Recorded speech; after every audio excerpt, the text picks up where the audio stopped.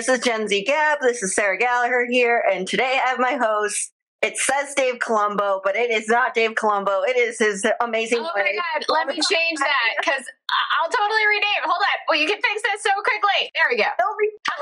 An edited version. Like, that's where Patreon people can watch the full unedited versions of ourselves.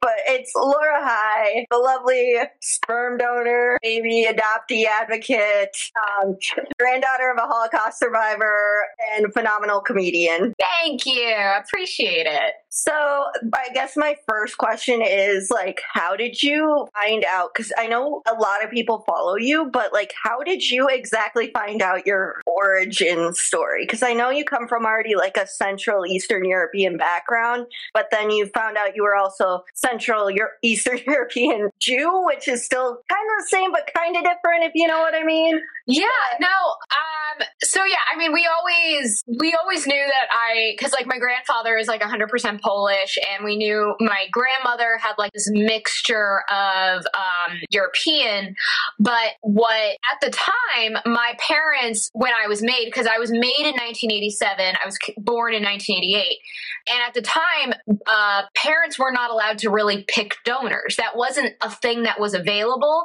You basically were just assigned donors.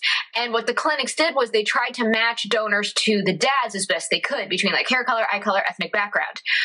But the number one thing that the clinic said that they matched before anything else was religion, which is like, I'm like, that's not how genetics work, asshole. No. It's not.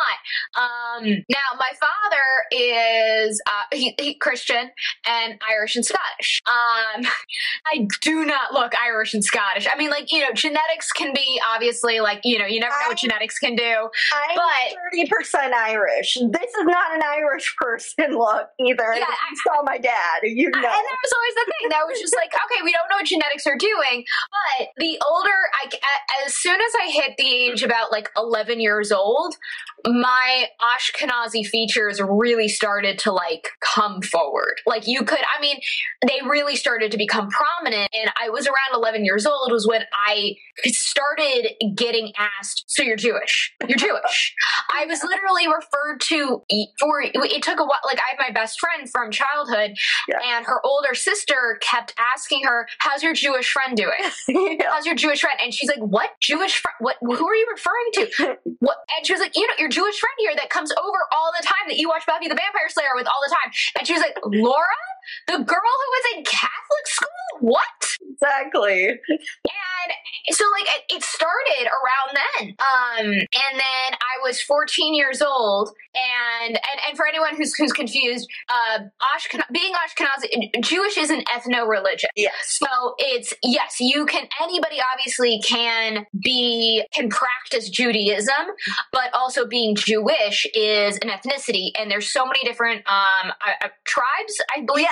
Yes, because there's Sephardic and Mizrahi, and I'm slowly learning more. Ashkenazi, which is what I am. It's fascinating. I'm still learning a lot about it, but just letting anyone kind of confused sort of know that. Mm-hmm.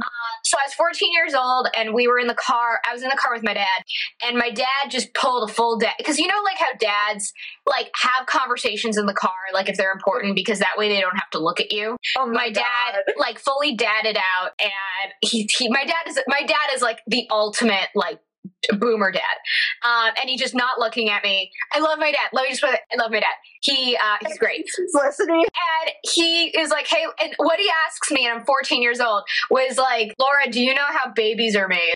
Oh, God. And I am a sarcastic asshole at 14. I mean, my stand-up instincts are like coming forward already.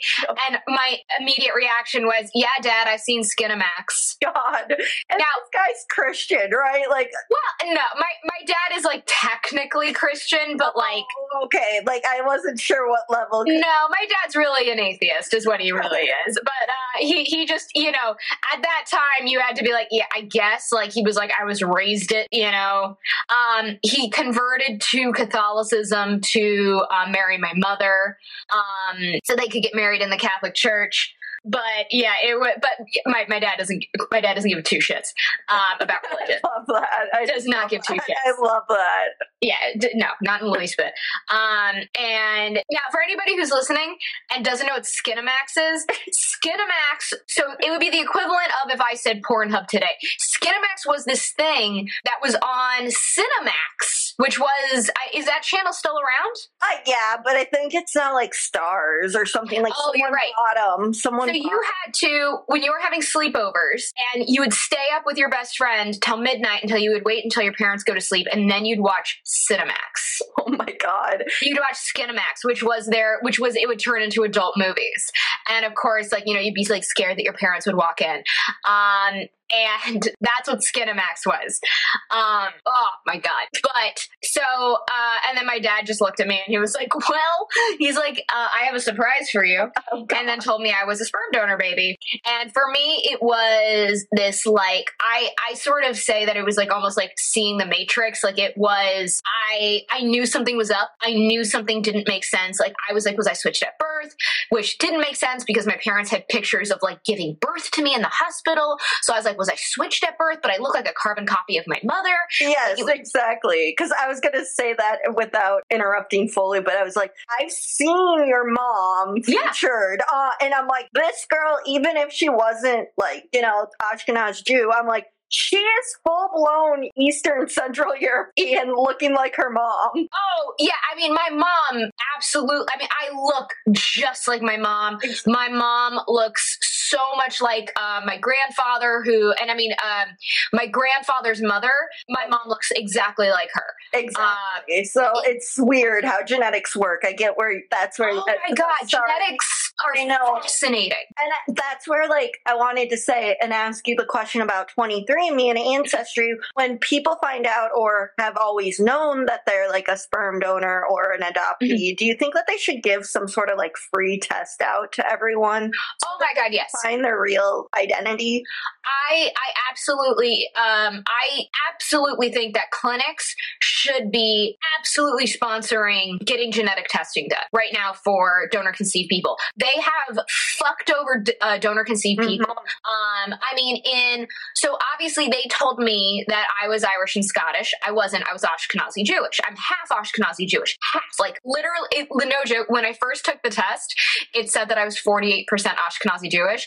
I double checked. Now it's at 51% Ashkenazi Jewish. It went up. And that does happen. Like it does happen. Your numbers do shift depending on the pool of people that they have tested. Exactly. Because my dad, this is a little separate, but his parents are mostly mixed. They're mostly Irish, but they have French on both sides. So equivalently, he's like 3/4, a quarter French, and then my mom's half French and half German mostly. But his went from 75 to like 95% like British Isles. And then my grandparents are asking me, where's the French? And I'm like, you know what? People, as we found out that we have Huguenot ancestry on one side, they were forced out of France and they moved to Northern Ireland. There's no surprise that we're now showing up as more like that. Yeah. We're ethnically probably more the French, but that Ireland is the nationality. And he's also, his grandpa's from Ireland, so he got his Irish passport. So that's been very interesting. So that's why, but that's where I was just saying how it changes so sporadically. And then, and this is where I was going to say, do you feel like people of color or mixed ethnicity in these situations suffer the most because they probably aren't getting the right answers because of how the pools are designed? Ooh, that is a tough question for me to answer. I would have to really I would need to tag in somebody who really is BIPOC for that one. Okay, yes. Because that one, I'm out of my depths with that question. Got you. I just thought because you knew some stuff about the pools, I just thought maybe I could. I can certainly say from a donor conception standpoint, the racial confusion that happens with a lot of donor conceived people is massive because donor conceived people will think that they are one race growing up their entire life and then find out they're not. And that does create, and that wasn't for me. like, you know, that's not the same thing for me, but like, I do know people who have gone through that, and it's been very hard. It's been very difficult. They thought that they were one thing their entire life, found out they were something else, and that was, it throws them.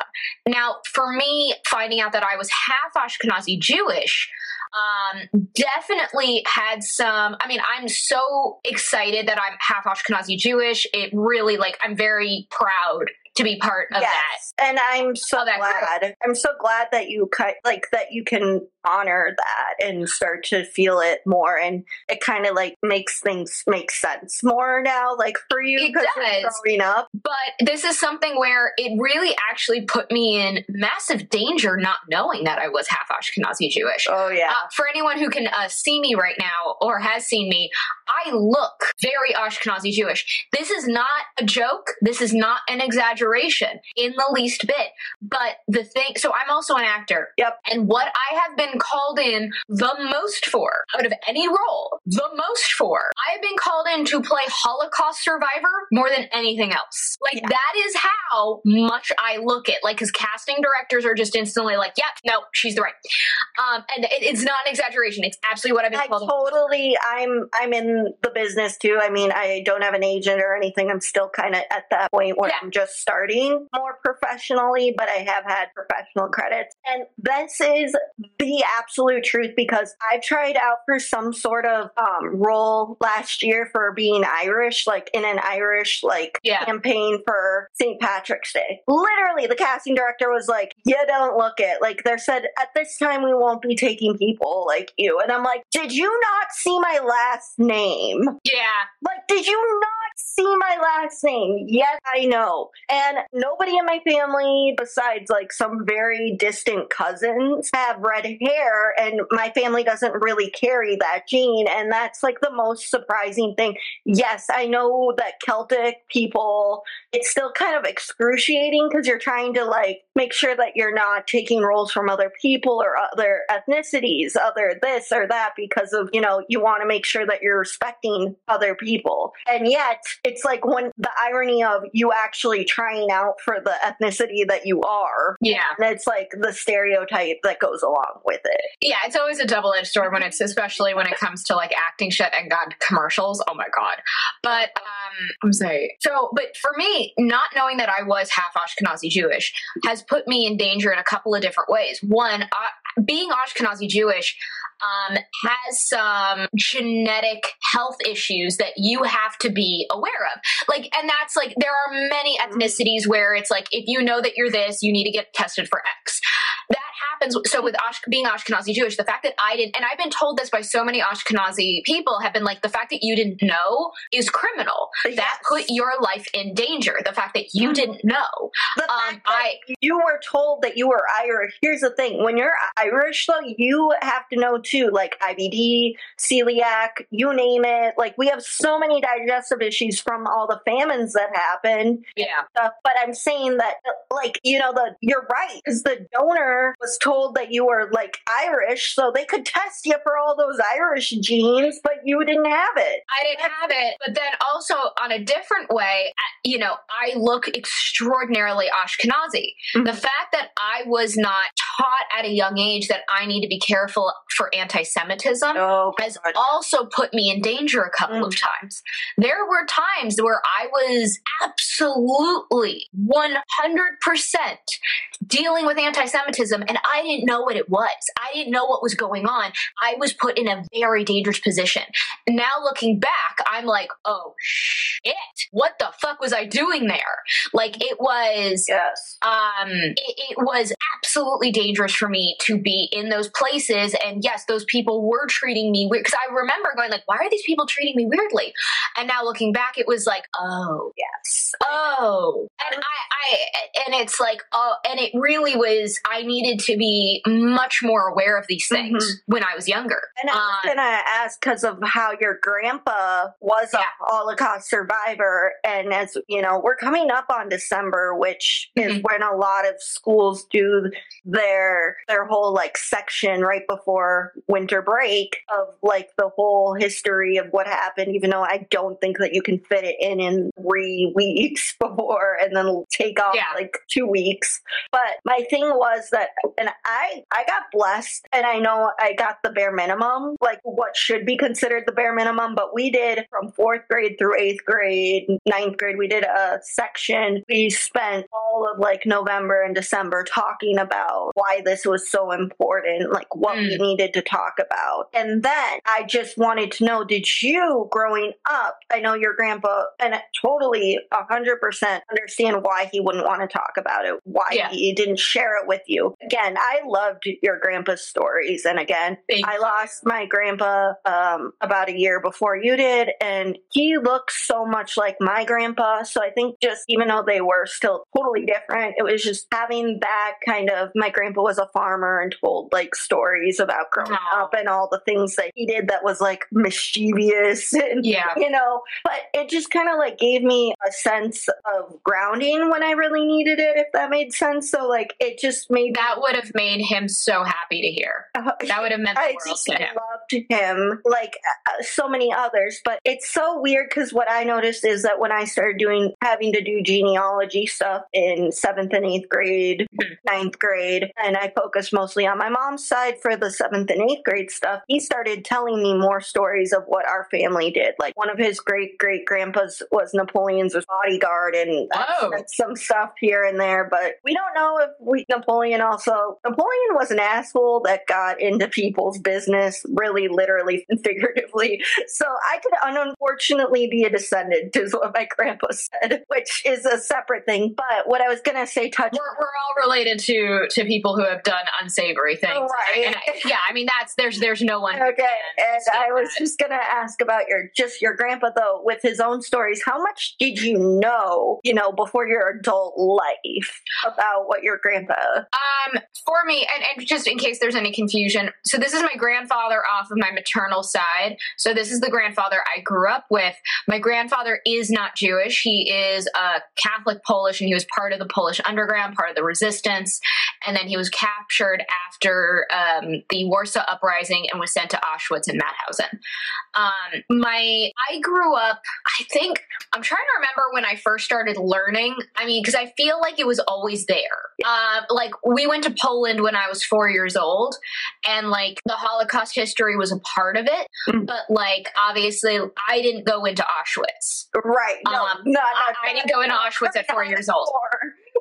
But there were things that like I knew, and I think that it was very appropriately explained to me as I got older.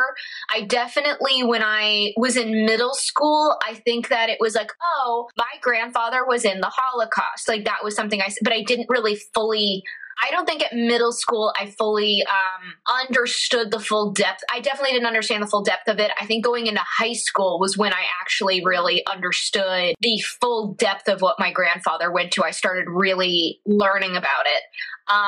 Because I think that that's when I was first told in high school, like the torture he literally went through. Oh, I think I was told about the science experiments my great aunts were put through. I think that was when I started actually learning about it, but I didn't really learn about it from him. It was from other people because he wasn't able to talk about it. And I totally understand that because, again, I remember in 8th grade going to the Holocaust Museum. Like that was our big thing in Washington, D.C. Like there was so many other things, but that was our big thing. And I think all the stuff you're saying, like I was told and told and told, but I also know because in schools they're also probably trying to make sure that it's the appropriate amount that they're teaching us. And then, like, because again, by the time you hit 8th grade is when we read Night. Like that was like when it started to fully hit me, like what they were doing. I think in middle school is when I did start more. Now, I will say I never had any formal education about the Holocaust. I never had any formal education about it. The first, I would say, formal class I ever had was an elective I chose in college. And it's something looking back that I'm like horrified by. Yeah. For me, I do think that I really learned more about the Holocaust through books that I read on my own. Like I chose to read Number the Stars as a kid. That was my 5th grade. We read it because it's such a good book. If you ever are like, I need to like introduce my kid to the Holocaust. Yes, that Number the Stars. They can do that in like absolutely like 5th grade, middle school. Right. They did that for me in 5th grade. Yeah, and I'm so grateful for now that I hear you talk about it, because I mean, we got a little intro in 4th grade, but we didn't do much after that. Like, it was just like, here's what happened. And the problem for me is because I also wanted to say that they were talking about disabilities, and like I had a bunch of learning disabilities and I'm blind in my left eye, and you know how kids are shitty. Like, your brain think. And then I remember in like 6th grade asking one of my teachers, like in my 7th grade, are you sure when we talk about this? Because people were just, again, and it kind of was building up throughout years. I'm like, are you sure? Like, you know, all of us would be okay. Like, some of us who have like disabilities, learning disabilities, and then the teachers just were like trying to keep everything like calm because kids were starting to, you know, disperse. And yes, we were in a Catholic private school, and it's still so different, but I could tell, like, with how me and some other kids were asking these questions, teachers like really were trying to answer it to the best of their ability, but they were so shocked, because I think for us, because we were the start of Gen Z, and before then kids would just ask questions but not really say anything, whereas I think our generation and so on has probably asked a lot more of those scary, hard-hitting questions. And again, what I was asking was completely different, but I think it just showed, like, to these teachers suddenly, oh God, we got to up our game a little bit. Yeah, and I do think Number the Stars is a really good, really, really good book. I think that it's very easy for a kid to take in. And it absolutely, like, I feel like it's a very age appropriate, because it definitely, like, it gets serious. It gets serious. This isn't sugar coated. No, it gets serious. And I really do think that if you're trying to figure out a way, how do I introduce something else besides Anne Frank's diary or the Diary of Anne Frank? Oh yeah, that was the first one we read. Yeah, I mean, I feel like everyone reads that, and you should. It's important. Like, everybody, it should be required reading. But if you want to do more, Number the Stars is a really great option as well. Mm-hmm. I would recommend that for anyone, and glad that you said that, and glad that you've at least talked about that in the formal education that went along with it, like, or what lack of that you had. It was a massive lack of education. I did reading. I mean, for me, I was heavily into theater. So for me, like, I saw Cabaret for the first time when I was 12. So no, you know what? I remember watching Cabaret and understanding of what was going on, and I was relating it to my family's history. So I did know much more. So I did know a lot by that point. Yes. I'm remembering having those conversations, and I remember even seeing the I don't know if anyone remembers, like, the first X-Men with Wolverine. Like, the first scene is Magneto. Yes. I mean, being brought into, like, I think it's Auschwitz. And I remember going, like, oh my God, that was the camp that my so, like, I knew that at 12 years old. So I did know more than I'm remembering at that age. And that's okay, because we suddenly start remembering more. Like, I go off on tangents in my brain, like, wait, I forgot this, then I forgot, then I remember. It's like just recalling things, and you're just, and it, like, I'm saying, like, how much your family and your grandpa and you, like, for a lot of people like me watching it, it was just so great to have that relationship and seeing his ability, willingness. Again, I follow Lily Ebert as well. Oh, she's great. And I don't know how, well, I know, you know, I just was going to ask, have you talked to her ever? Or have? No, I've not talked to Lily. Tova and Gidon are the two that I've been in contact with. Oh, okay, cool. Not Lily. Like those. They're wonderful. All of them are so great. I could not, like, they're doing such necessary work, and it is something that people do not understand. How, we are about to, in a few more years, we are going to lose every Holocaust survivor, like they are all going to officially pass on. And we need to make sure all these stories are preserved. And while those remaining ones are still alive, you need to listen to them now. You need to ask them questions. Like this is your last opportunity to do so. And I was going to say that because again, going back to the museum in Washington, D.C., I met a woman who was in the same camp as Elie Wiesel.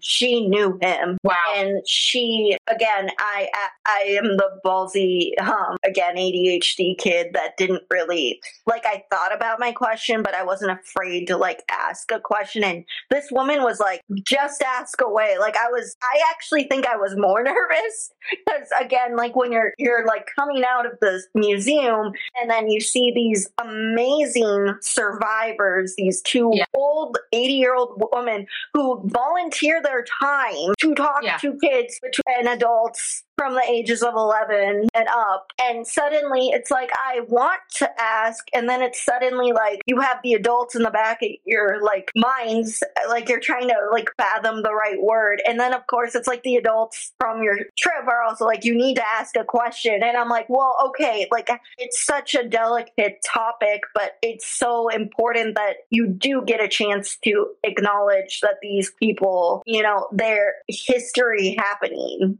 in our room. And again, it's quoting Hamilton in a lot of ways, but it's true. They are living proof and they want to answer your question. Like, again, I remember the woman was like, don't be shy. Don't be shy. I do think a lot of the survivors are watching right now. I think that they're very eager to answer questions right now. Because they're watching Holocaust denial like come back up, and they're just like, "Oh shit!" I mean, my grandfather dealt with a lot of Holocaust denial when he came to the United States in the late 40s, early 50s. Like he dealt with it so much then, but he is watching it rise back up again, and that's why I think for him, he was like, "Okay, nope, I agree. I will come on your TikTok, absolutely. I will do that." I just wanted to give him a hug. Honestly, he gave the best hugs. His hugs were so good. Oh my God. They were absolutely, he was definitely, he was 6 foot. So he was a tall guy. Now by the time he was on TikTok, he was a little bit more gaunt. He was a little thinner than what he used to be, but he was definitely like this big bear of a human. So he would just give these big old bear hugs that were just so wonderful. And I think that's why I loved him so much. Cause again, my grandpa was 6'3", very young. Like by the time he was 87 almost. So again, it was like very similar kind of builds and height, but it's like the bear hugs, like they like try to be rough around the edges, but then at the end of the day, when you were like sad or something, they'd just be like, give me a hug. Yeah, he was such a marshmallow because he was like a burnt marshmallow because he would be just like all crackled, like he would put off this tough burnt exterior, but inside, oh my God, he was so ooey gooey. Oh my, yes. Such an ooey. And going back kind of to the question beforehand about DNA, I know I'm jumping around, but you had your husband do a DNA test because that is like a big deal, which I completely understand. But how likely is that to happen for someone? It's so like I can't give you an accurate number. I mean, it very easily has happened, and people just don't know. We have no sense of how many donors exist in the United. We have no idea. There's no kind of national record. There's not an upkeep on it, and so we don't know. Now, there is a national record of how many children are born IVF, but not donor conceived. So we have no idea. And so many donor conceived people, and again, I don't know how many, but it is a large amount. If I had to just take a shot in the dark, I would say it's easily over half donor at this point. I would say in terms of, if I had to guess, I would say easily 75% of donor conceived people to this date that are still alive have not been told they're donor conceived or I should say, were not told by their parents. They found out by accident. Oh, wow. And that's where it goes into that Netflix documentary, Our Father, and why you are doing the siblings pod. And the thing to keep in mind, because I'm sure people are going to be like, I can't believe it's that much. I'm like, the doctors literally told parents in the 70s, 80s, and 90s not to tell your child that they're donor conceived. They're only really actively starting to tell parents, like, yeah, you should tell your child that they're donor conceived Now, it was not the case. We even have a donor conceived person that within their contract, it said you are never allowed to tell your child they're donor. So that's why I'm like, at this point, I would say in terms of donor conceived people that are alive to date, 75% were not consciously told by their parents they found out or they still haven't been told. I was one of the rare few that was told at my age group. Like that was I being 34 years old was actively like and purposely told at 14 is so rare. Okay, so that in and of itself. That within itself, when we're talking about the potential for hooking up with a sibling, means I can't tell you how probable it is. There's just like I can't make that guess, but it is there is a, let's just say this, there's a higher likelihood than we would become. We do know donor conceived people who grew up literally being next door neighbors to their sibling and never knew. We know people who went to the same school who were best friends for their sibling. We do know siblings who were matched on Tinder. We do know siblings who did date. We know that this happens. Yeah, it's very possible that there are donor conceived siblings who are married and have no idea they're donor conceived. Wow. That is absolutely possible. Or maybe one is donor conceived and the other one is related to the donor. Also very possible. Wow. It's a lot. I should say it's much more possible than we would be comfortable. Well, yeah. I wonder, just asking this, not that you've had any opportunities as much to connect with people from other countries. We the sketchiest when it comes to these kind of... No. We're pretty bad. I mean, I'll be honest. I don't feel comfortable genuinely saying, yes, we're totally the sketchiest. Okay. That's totally fine. There are countries who so at least one of the things that we do is we allow both known and anonymous donations. Okay. We allow both. The majority is anonymous, but we do allow both. There are some countries where they do not allow unknown donors. That is absolutely illegal. So that obviously okay, that's pretty bad on the fact that they don't even allow that. But I don't know in terms of do they have regulations in terms of how many, is there a cap on siblings in those countries? Do they have to verify medical records? We're certainly one of the sketchiest countries, but I don't know if we genuinely hold the title for number one. Wow. And that's, yeah. And it's kind of eye-opening. So yes, aside from all that drama, but so the siblings pod, I just want to ask, is that going to be an actual podcast or is it just like people you are bringing together?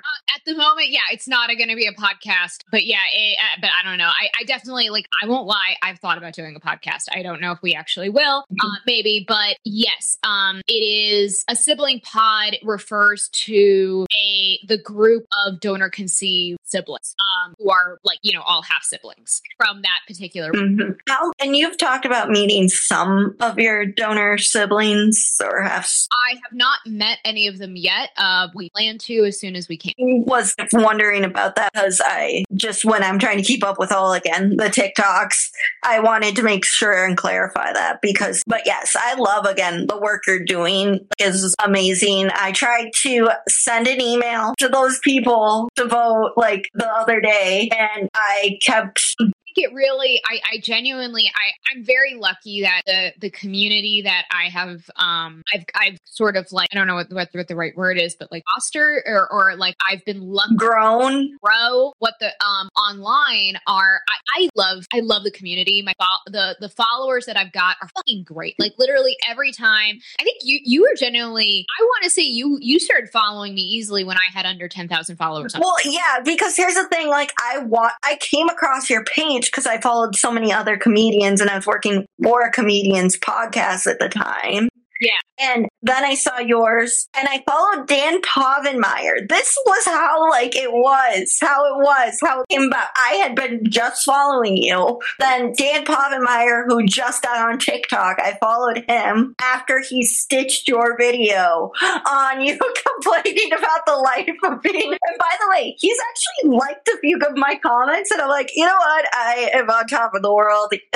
Anytime Dan Povenmire, if you're listening, not that you are, you created my childhood, which you know that with Phineas and Ferb, you created that childhood for Gen Z. As a side note, after because he stitched me because I was saying that a pilot of mine got basically tanked, and he stitched me and was like, "Don't give up, you're doing great," and he was so sweet. He's so sweet. Messaging, and he was like, "Would you like to?" Because I was like, my pilot is getting another chance to get pitched, and he offered. He was like, "Do you want to hop on Zoom?" And I I can talk to you about what, like, you can ask me questions. I can give you tips in terms of like how to talk to producers.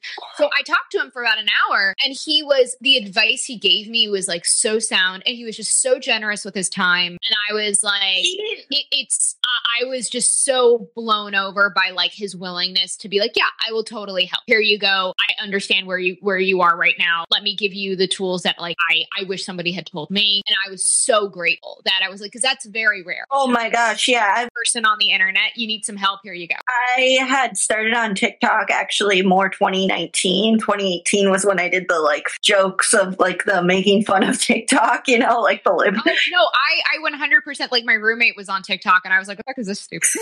And then finally I was just like, maybe I should, then enough of my friends who were stand-ups like were doing well and getting work off of it. Then I was like, okay, maybe I should stop like making fun of it. Yeah. I started like my first video, I think was like December 30th or 31st of 2020. But then like, so I actively started in like January 2021 and I got very lucky. My first video like popped off immediately. Well, yeah, because you are hilarious. And I was very surprised though on how cool. Yeah, I have followers in 2 weeks. I know I have had to work obviously hard, but again, TikTok is the only platform I've literally grown from. I don't know if that's been the same with you, but you know, I've been on it for nearly 4 years, you know, give or take. I really actively started doing things during quarantine and started duetting and making like jokes off of other people who have since become big time influencers. I would say for anybody, it's like,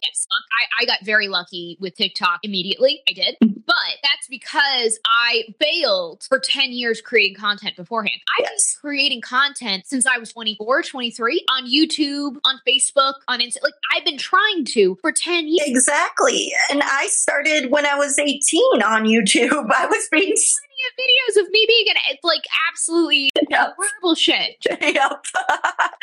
Absolutely bombing like crazy. It took me a while to figure out like how does this work? And by the time so I watched TikTok and I was like, oh, I get it. Okay. Short form, understand, cool. When I got on it, I understood. And I do think it was literally just because I had 10 years of experience of doing horrible. That's literally it.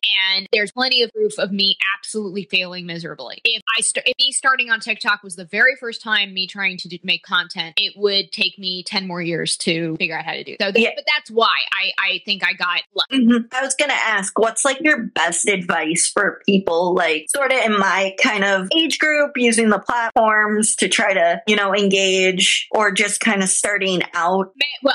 What age group are you in, if you don't mind me asking? Yeah, no problem. I'm the old Gen Z. I just turned 25. Yes. So a car now. Yes. I turned 25 on November 21st. The only time like that I ever said to my mom, because I used to be such a optimist about my birthday. Like, I don't know why. But then the past couple years with COVID and everything have happened. Here's the thing, which I'm not surprised, like my 21st birthday was my last really fun birthday. But my 22nd, like I still had fun. Suddenly everything, like I graduated a semester early from college, which was good for the whole COVID thing. But then COVID just knocked everything down where it's like, that's why my podcast is me usually ranting for an hour about how hard it is to get a job, how hard it is to try to make your life come true, and how different it is living at your parents' house, even though it's good to save rent money, but that you're slowly turning gray. You need to do what you got to do right now. Absolutely. Right. There's no shame in that in the least bit right now. I cannot imagine. I mean, it was already hard economically when I graduated from college. I cannot imagine right now graduating from college. I can't. It's like, no. There's go live with your parents. Absolutely. Yes, exactly. And that's good. And I like hearing it from someone like you, because even though, you know, we're like 9-10 years apart, but you went through the recession when I was like a baby still. The recession was happening while I was in college and post-college and post-college, I would say for the first 2 years, post-college, the recession was definitely still actively happening. I remember like my mom's work was like, she was in massive jeopardy as well. And I remember the housing market was still at that point, like really horrible. And so like that was a very, very big problem when I graduated. And that was scary. I remember we were all actively scared graduating. Nothing compared to what it is right now. Oh yeah. And the thing is, like, when I say like I was a baby, well, I was 11 and I'm little miss me, 10 or 11, just thinking, oh, people would talk about the recession and my brain goes, what exactly is this? And then you walk in and see like all the stuff being online, like the Mad Money guy, you see CNN on. They want you to still stay naive. And it's like, how can I stay naive when you have CNN and Mad Money on in the background? But here are suggestions that I would have for everybody who are trying to dabble in content creation. I will say, and now this is now for me at 24, 25 years old, I was in a very different mental place than I am right now. And I will say, and this is just me, there's no way that I could be doing what I am doing now when I was 24, 25. There's no way mentally I was in that right now. Okay.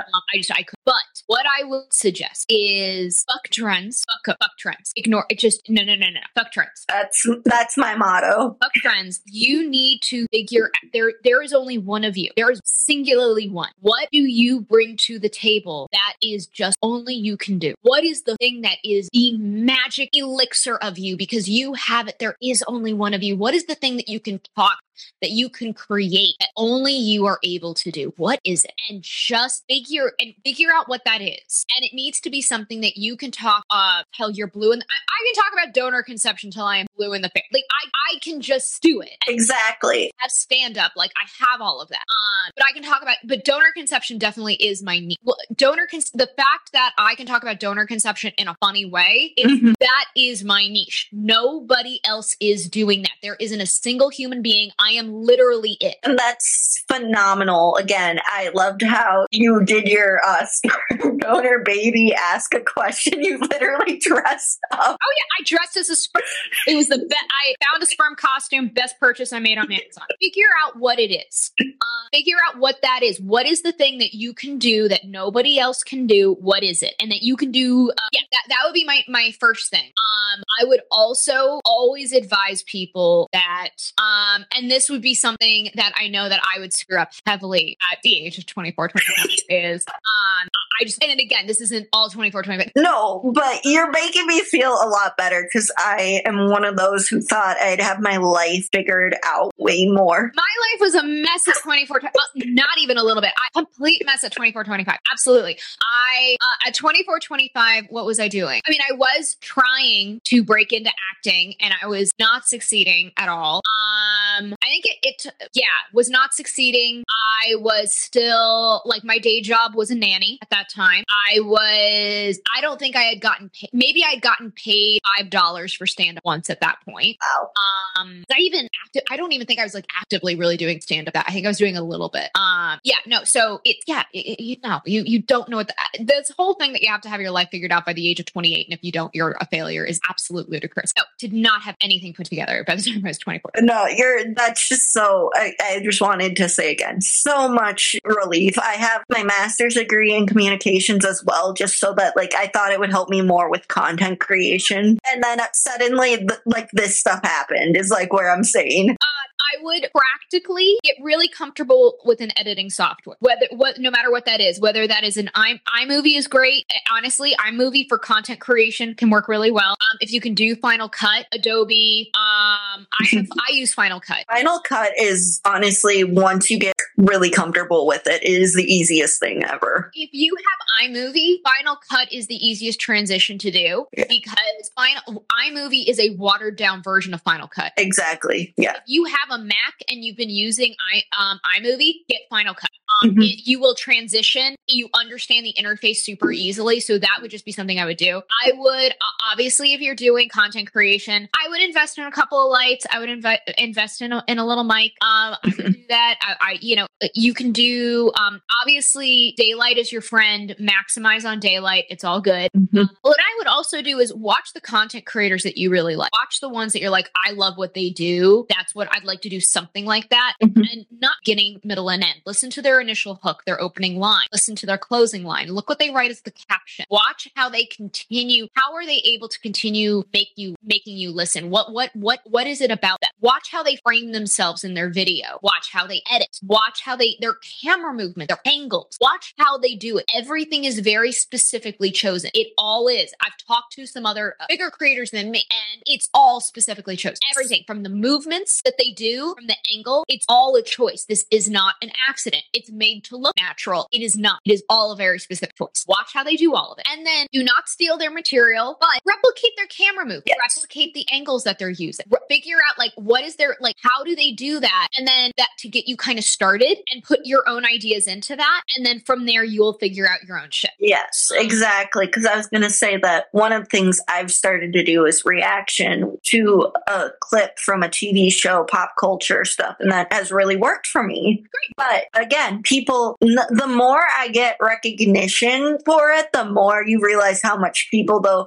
And I will just say this, I'm used to it because my eyebrows are amazing. Don't get me wrong. And my expressions, but people love to take me down on my facial expressions. And you know what? I am doing this not where I'm over exaggerating. I am literally hitting record and watching the clip as you speak.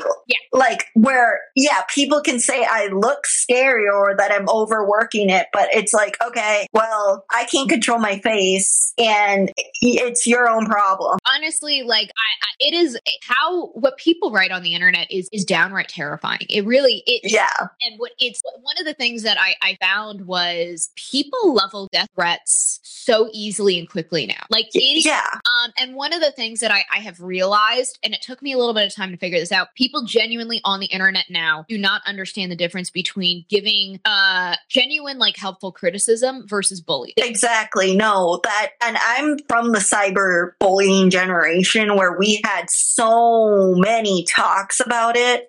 We had Ask FM. We had the seniors were talking to freshmen about cyberbullying, which was fine. And I'm only putting it in air quotes is because the school made these seniors talk to these freshmen at a private school about it, even though they talked about bullying themselves. And even though I could tell it was the most wasteful of time, hypocritical of time, because that some of these people obviously maybe didn't do that stuff, but it's that people are willing to do that now right behind with TikTok and stuff. It really is. And it's something where I do want to because this is a nuanced thing where if you are going to do, if you're going to do anything public, right, you are going to get bullied, and it's going to work. People are going to say things that you can't believe a human being would utter to another human being. Yes. It's going to happen, and you do have to be ready for it. That isn't something though that we should normalize. No.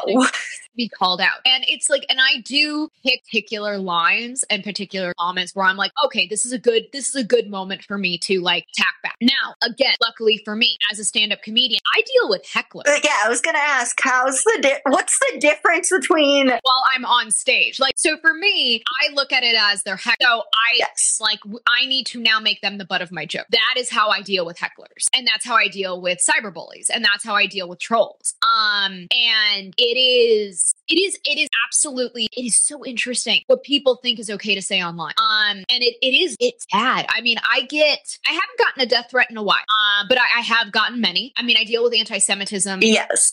Time. That I deal with. That is, again, we need to just not normalize. No, and I deal with the one that I find the funniest though, and I'm writing stand-up about it, is ageism. I deal with ageism a lot, which I find to be the funniest. Any kind of I would say prejudice is so stupid. Ageism though, I think is a particular kind of stupid because we all age. Right. age. Like, what are you all doing? Like, you are just continuing the thing that eventually is going to eat yourself. Like, it's so fucking weird to me. And it is weird because, again, you look young. I look young. Like, I would go, like, where I was talking to my acting coach where she's like, okay, not that because there was a 15 to 25-year-old part. She's like, I don't think you could play 15. And I completely understand. She's like, do I think you could play 17 to 25? Yes. But the thing is that I was getting called old by a family member because I turned 25 years old, and suddenly they're like, you are so old. And it's like, it's suddenly stuck to my head for the first time in my life. And it's like, you know what? This person and I put up firm boundaries with them, but it's just like, I know that you're saying it in the sense you can't believe how old you are, but don't start this ageism stuff when I'm already having a quarter life crisis. Yeah, ageism is genuinely, I do think it's one of the dumbest things. I do think it's so stupid. Especially because men can do whatever they want. And I'm not trying to like touch on this, but a great example is the Addams, Wednesday Addams, the new show, like where they talk about Gomez, like even looking like the more usual, where he doesn't need to look like this, like Catherine Zeta-Jones and Angelica Houston. Where they were like the like beauty, the dark, the beautiful beauty, the ravenous. But the thing is that even though those women were still in their 50s, like, you know, the guys who played Gomez, those guys could be more like 50, whereas these guys have to pull off like that they're in their 40s or something. So I just wanted to ask, have you noticed that? I mean, when it comes to, what I would suggest to everybody is look at sitcom families throughout the year. Watch all of them. It's always like, and I mean, really watch like the sitcom families from like the 80s and 90s and early 2000s. It's typically a woman who is a size 2, a size 4, a size 6 max.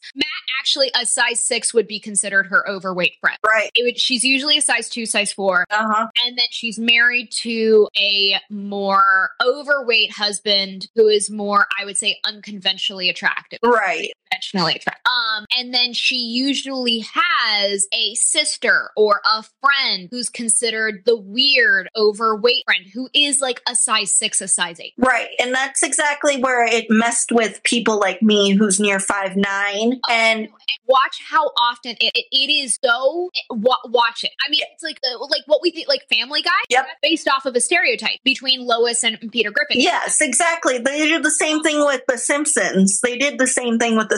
Oh yeah, no, Simpsons, absolutely. That's based off a stereotype, off of all of these like nuclear family TV shows. And because it is acceptable for a man to be overweight, it's acceptable for a man to be not conventionally attractive, but it was not ever acceptable for a woman to be. And you see it, and that was always something very subliminal in all the TV shows. Again, watch all the family sitcom. I'm trying to remember all of their names. I mean, I like Still Standing. Yeah. Oh my God. I know Still Standing would have been one of them.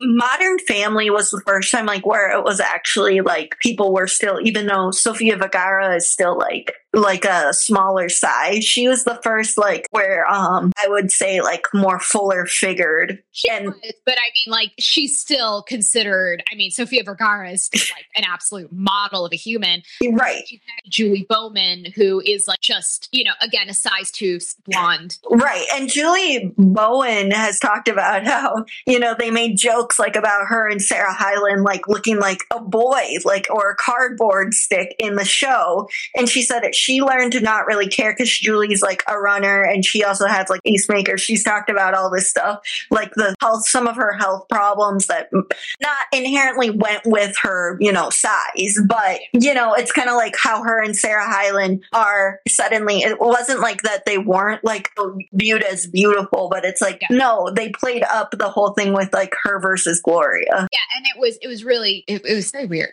Cause Julie and Sophia those are two of the most conventionally attractive. Exactly. They are absolutely stunning individuals. But yeah, no, women either have to be on TV or movies a size 2, or they have to be extremely overweight. Seeing a mid-sized woman is like very, very rare. This Is Us is another prime example.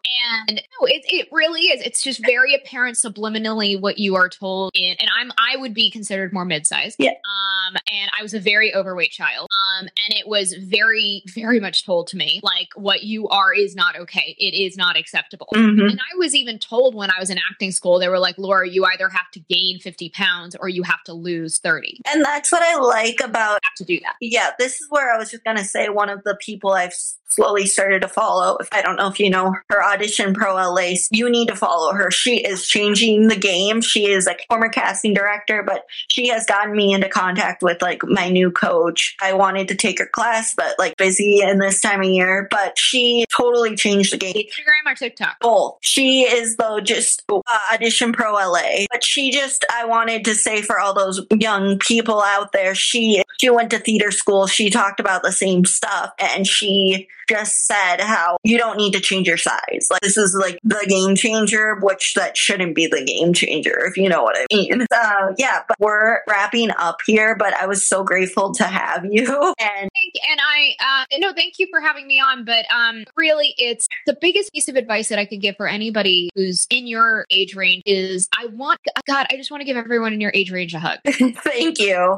I do feel like, I feel like every age group feels all this pressure that they have to succeed while they're young. And I'm watching you guys go through it right now. And I just want to let you guys know, like, guys, go fuck up.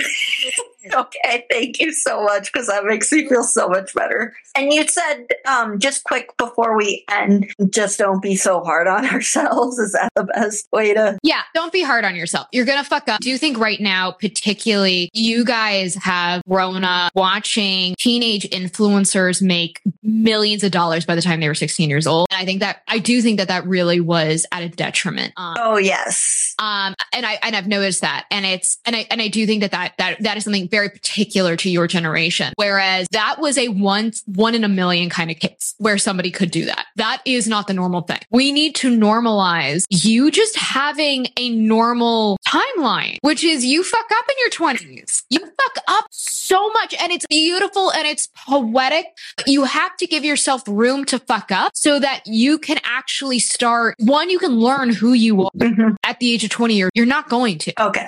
You're not going to know who you are. Who you are, it changes and it morphs. Like, you got to be tested. And I know, and this isn't to say that you aren't tested and you haven't, like, I went through shit also when I was a teenager, but when you are put in a adult atmosphere in your 20s, yeah, shit gets very different. And things are very different, and you really do, your morals are tested, your ethics are tested, and who you thought you are gets tested. Oh, yes. I can attest to that as I'm halfway through my 20s. Again, I say to myself that I think, you're trying to keep up and trying to like make connections, all those things. It's really actually, like you said, detrimental, because you think and that people aren't what they seem, and they can all say that, they're not like other people, but then you realize, no, everyone's, chasing these people who, blow up or even like have like that solid hype house group. You realize how much of their stuff, like now there's secrets coming out that you're like, okay, I'm glad I wasn't actually, as attached. I will say, and that this is something where a big piece of it is, as we have this immense need to succeed and hit all these milestones in our 20s, a lot of people themselves to make these choices, to make these commitments, and to do these things in their 20s that they actually really shouldn't be. Yep. They're so intent on, I have to do this, I have to succeed. And then you end up finding out in their 30s, like, actually miserable. Made those choices, like they may have gotten into a marriage too soon. Took the job that they really didn't want to do, but they felt like, but this is going to put me in the right space to do all this other shit that I want to do, but it's not actually what I want to do, but I have to do this. Or they are going to sign away to maybe an agent or a manager who is going to take full advantage of them. There's just so much shit. And I do think as a society is to let go of those expectations and to allow, in the same way we kind of like are like, let kids be kids. Yeah. Let 20-year-olds be 20-year-olds. Okay.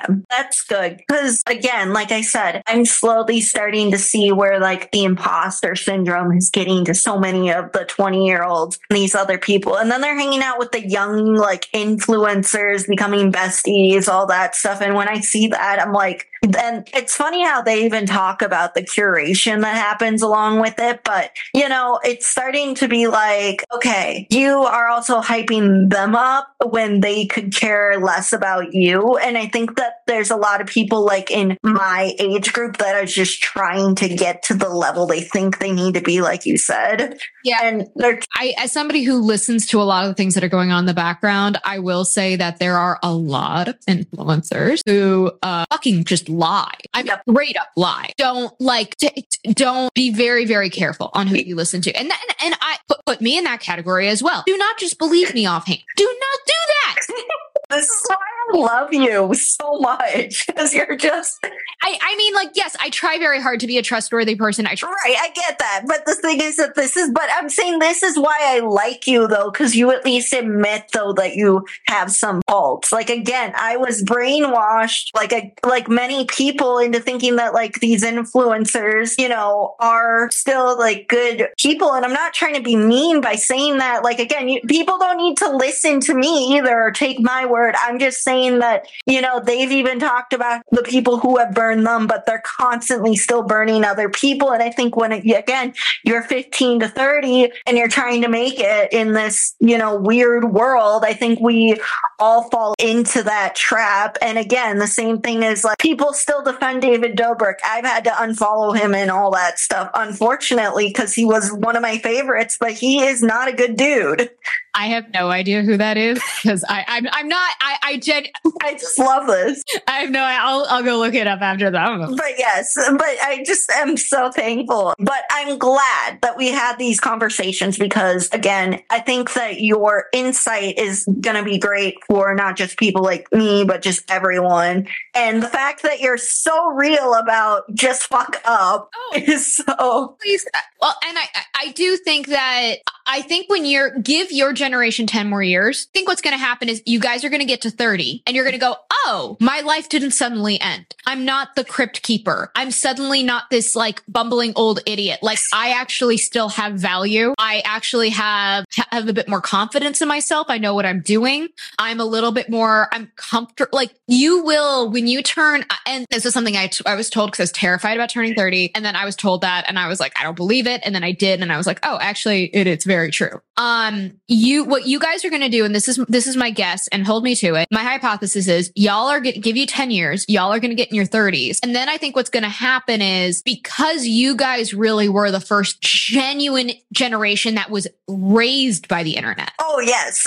Had it, but in a very different way than you guys were. Like I always had a computer. I do not know a time when I didn't have a computer. Well, I think the fact that you guys were dealing like I had AOL chat rooms. Like I don't remember those because I didn't have one. It was in elementary school. Like I did have AOL chat rooms. I had MySpace and I was there for the invention of Facebook. Like I was there, but when it was happening, like Facebook, I was already old enough that was like a bit more of a healthier lens I had on. Mm-hmm. If I was 8 right now and this Gen Alpha, don't even get me started on those kids. Fuck no, that I can say, but I think what's going to happen is when you guys become like in your 30s and you're really actually like able to, by the time you're 30, really have a genuine reflection on how this has all affected you guys.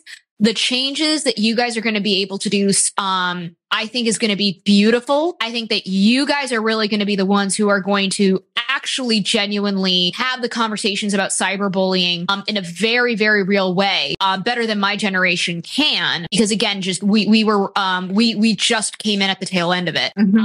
And then we sort of just have a different perspective on it. I think that you guys are going to do really great things because also you're the generation who was really raised with influencers. Oh, yes. And again, it was like, how are these kids so much younger than me doing this? And then you realize money, but at the same time.